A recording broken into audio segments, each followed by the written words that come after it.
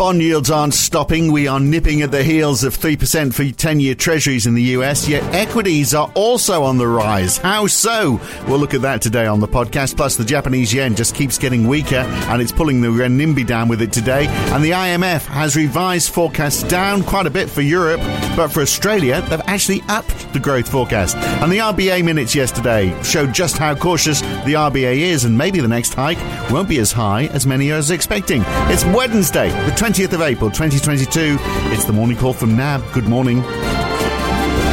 Well, yesterday I asked Tapas if the fall in shares was the result of rising bond yields and whether those yields would be enough to offset any positive sentiment that we might see result from earnings results this week. Well, obviously that is not the case, because today there's a rally in shares, including a 2.1% rise in the Nasdaq and an 8 basis point rise in 10-year treasury yields up to 2.93%. So they're both going up. There's an 11-point rise in 2-year yields. So back on the flattening cycle.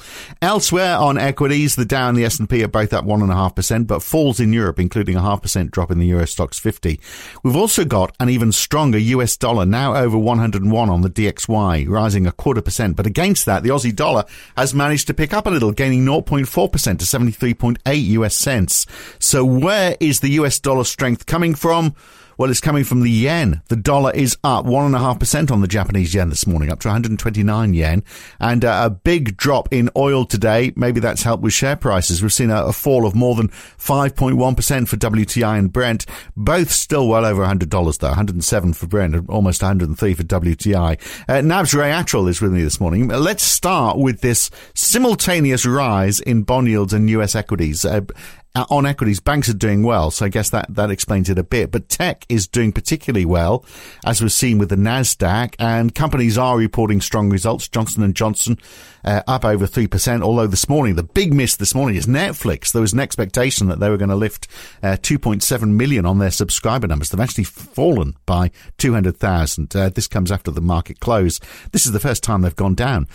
So maybe we can take that as a good sign. We're actually all getting off the couch and getting back into real life. But, you know, it is curious, isn't it? Seeing big rises when bond yields are rising so much at the moment. It is, yeah. Good morning, Phil. And so as you noted in your intro, I think that the view was that, and Tapas articulated it yesterday. It doesn't make him a bad person that he said that Treasury yields would trump incoming earnings, but at least in the last 24 hours, at least that theory has taken a little bit of a backseat, because we've got a huge. I'm just looking at 2-year Treasury notes are up 15 basis points to 2.6%, and 10s are heading towards that sort of 3% level, up another 6 to 7 basis points. But I think as far as the moves, I think it's hard to look past the earnings. Incoming earnings, as you mentioned, Johnson & Johnson up over 3% after its earnings results out prior to the New York close. Bloomberg is saying this morning that so far 79% of the 48 companies that have posted have been results that are a positive surprise on the S&P 500. I mean, obviously, we got a big surprise downward on Netflix today, but that is good news, because we really didn't know what to expect this time around, did we? No, absolutely. So, but I mean, 48 results is less than 10% of the S&P. There's a long way to go through the earnings season. And the other thing I'd note, which I would sort of scratch my head at, is that oil prices are off, as you know, over 5%. Yes, lower oil prices good for discretion, the bank balances or the wallets of consumers in terms of being able to buy other stuff if they're not having to pay quite as much for gasoline and heating bills, etc. But why are oil prices off? Well, because global growth outlook is continuing to dim, as we've seen from the IMF's taking an axe to its global growth forecast overnight. Let's get onto that in a second, because I want to talk about the other side of that equation. So just as equities are rising, the surprise was that they're rising while we've seen bond yields going so much higher. Why are they so much higher? We had Charles Evans from Chicago Fed talking about a possible 2.5% rate by the end of the year. James Bullard from the St. Louis Fed, this is throwing something into the mix. 75 basis points, possibly. He's not dismissing it anyway. In 1994 was the last time that was tried. Are we going through 1994 all over again, Ray?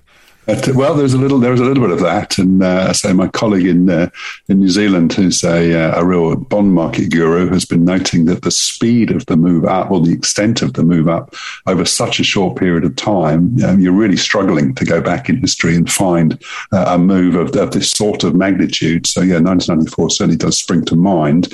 But yes, Charles Evans, considered to be one of the more dovish members, is talking about, as you say, the need, or the probable need, to get rates through neutral. I've just seen Raphael Bostic from the Fed popping up on the wires as we're speaking, saying he's reluctant to say the Fed should push a long way above neutral, which is very different from saying rates needn't go above neutral at least. And James Bullard has clearly been at the extreme end of the spectrum. And the earlier comments that came out yesterday were still saying he thought that there wasn't going to be a need to move in more than 50-point increments, but he wanted to see rates up at 3.5% by the end of the year. So he's very much at the end of the spectrum. But to his credit, he was sort of making this call that rates needed to go up a lot further and faster than most of his colleagues were suggesting, way back, 3 to 6 months ago. And so far, you'd have to say he's being vindicated. So he's a little bit of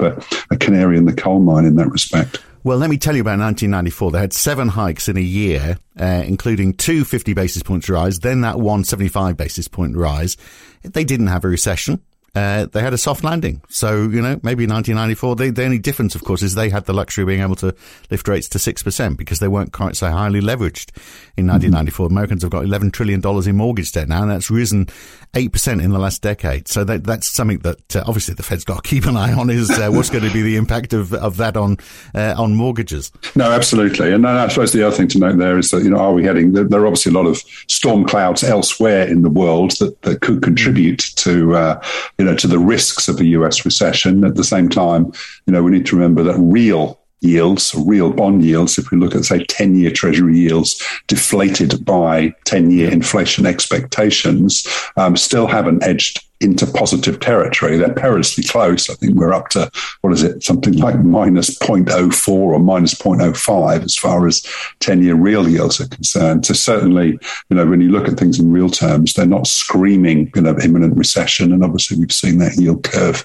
having flirted with inversion just a couple of weeks ago, 1st of April, I think it was, and now in positive territory at least. So, but, whether or not the Fed can pull off this fabled soft landing, I think, is still, very much the question of the day and the week, and I suspect the year. Yeah, well, a much more cautious approach from the RBA. We had their minutes yesterday. They want to look at the data a bit more before they decide when they're going to lift rates. What was really the takeout from those minutes yesterday?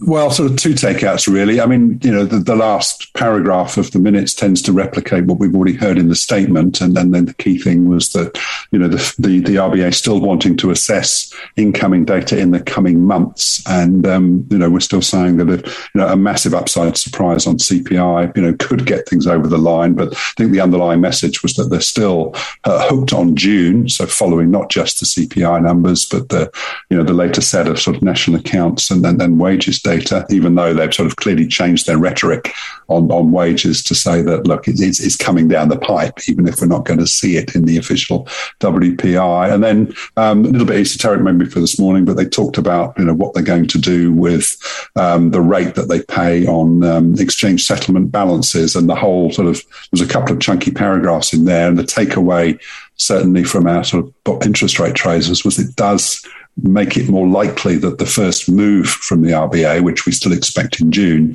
will be a 15 basis point rise to 25, rather than, as has been speculated, that they might go, up 40 basis points all the way to 50 basis points. So anyway, so that was one of the other takeaways. So I think the very front end pricing for rates did sort of slip back a little bit, as the market had been flirting with the idea of a 40 basis point increase in June. Right, not the need for it just yet, but Australia doing okay in terms of growth as well. We had the IMF forecasts, revised forecasts out overnight.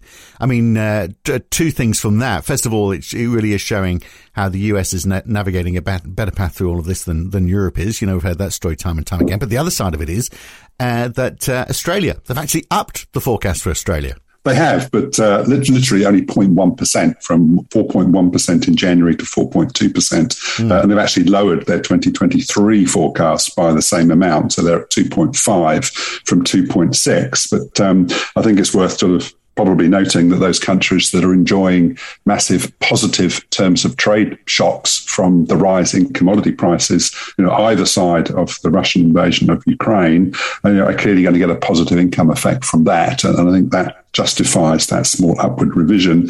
And then you look at Europe, you look at Germany slashed 1.7 percentage points, Italy 1.5. And pointedly, the IMF said that is without Europe agreeing to an embargo on Russian oil and gas. And effectively, they've said that were that to transpire, then we're heading into recession. Effectively, it's the message. But as you say, US, it's got that sort of least dirty shirt in the laundry feel to it, hasn't it? In terms of far more limited downgrades than elsewhere, and the overall global growth forecast, just for the record, down from 4.4% in January to 3.6%. So pretty chunky revision, but actually probably lagging where the private sector is already thinking.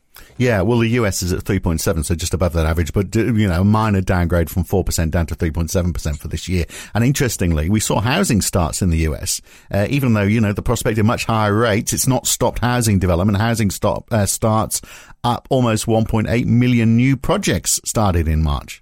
I know that was interesting and very much against expectations. So what starts up 0.3%, permits up 0.4%. And if you look at the quarterly numbers, so housing starts in the first quarter of this year have risen at a 21.6% annualized rate, and housing permits closer to 30%. So, there clearly are some storm clouds relating to 30-year mortgage rates, which is how most people finance their house purchases in the US, are now up to 5.25%. And clearly activity has slowed a little bit. We'll get existing home sales numbers today. So, and weakness is expected there, but certainly a little bit of a surprise there that for the time being, at least, housing construction activity looks like it's proceeding apace. Well, we could take the positive sign that they're starting because people think that the costs are coming down for building and they've been too high in the past. Who knows? We'll have to see what a few months brings, won't we? Look, the weakness in the yen, that's the big move on currencies overnight. US yen cross has risen more than 12% in just a couple of weeks. It's the highest against the yen in a decade. That is, so what's the impact of that for Japan? It's going to make, obviously, imports more expensive, including particularly energy. Theoretically, it's going to make their cars cheaper, isn't it? I'm not sure if that's enough we'll get their trade numbers out today, so that'll give us a bit of that picture. But generally, it's bad news for Japan, isn't it? Well, the official line is that on balance, it's a positive, because obviously it's going to affect those companies that you suggest that do export to the rest of the world are going to become a little bit more competitive. But the rhetoric is coming from both the Bank of Japan and the Ministry of Finance is that these are very rapid moves and essentially that they are unwelcome. But the willingness or ability to actually do anything about it is highly questionable. And no coincidence that the rise in dollar yen has pretty much matched the speed of the rise in US Treasury yields. And while Japan remains sort of resolute in its sort of defense of its 0% 10-year JGB yield policy, then every time US Treasury yields go up, the yield differential goes up, and that is overriding whatever protests are coming from officialdom.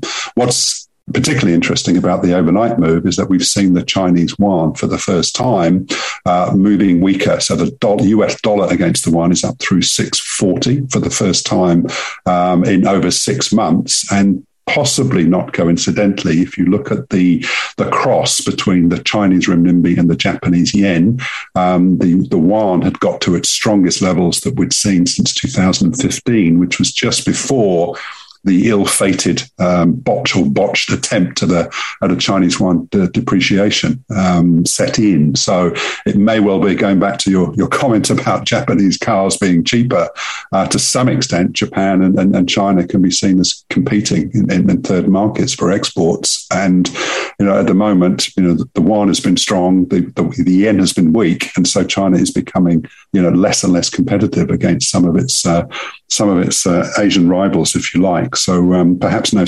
coincidence that the yuan has weakened, and it as yet has got no official protest. So that'll be interesting. And we do get a loan prime rate decision from the Chinese authorities today. And despite them not moving on the MLF rate last Friday, as had been expected, there is a consensus that there will be maybe a 5 basis point cut to that LPR this morning. Right, well, not a lot data-wise today. We get Canada's inflation numbers. That'll be interesting. And more Fed speakers. Can they up the ante even more today? That's right. So I can't believe any incoming Fed rhetoric, James Bullard notwithstanding, is going to dislodge the market from conviction, not just that 50 basis points is happening in, when is it, May the 4th, or early hours of May the 5th, but more likely than not, we'll see another 50 basis point in June. So that said, every time Fed officials speak, they seem to have the ability to move Treasury yields still higher. So who's going to be there tomorrow saying 1%? We're going to raise it 1% next time. It's like a bidding war, isn't it, amongst them? Anyway, we'll leave it there for now. Good to talk. Catch you soon, Ray. Thanks. Well done. Thanks, Phil. And that is it. Another morning call. I'm Phil Dobbie for now. Back again tomorrow morning. Thanks for listening. See you then.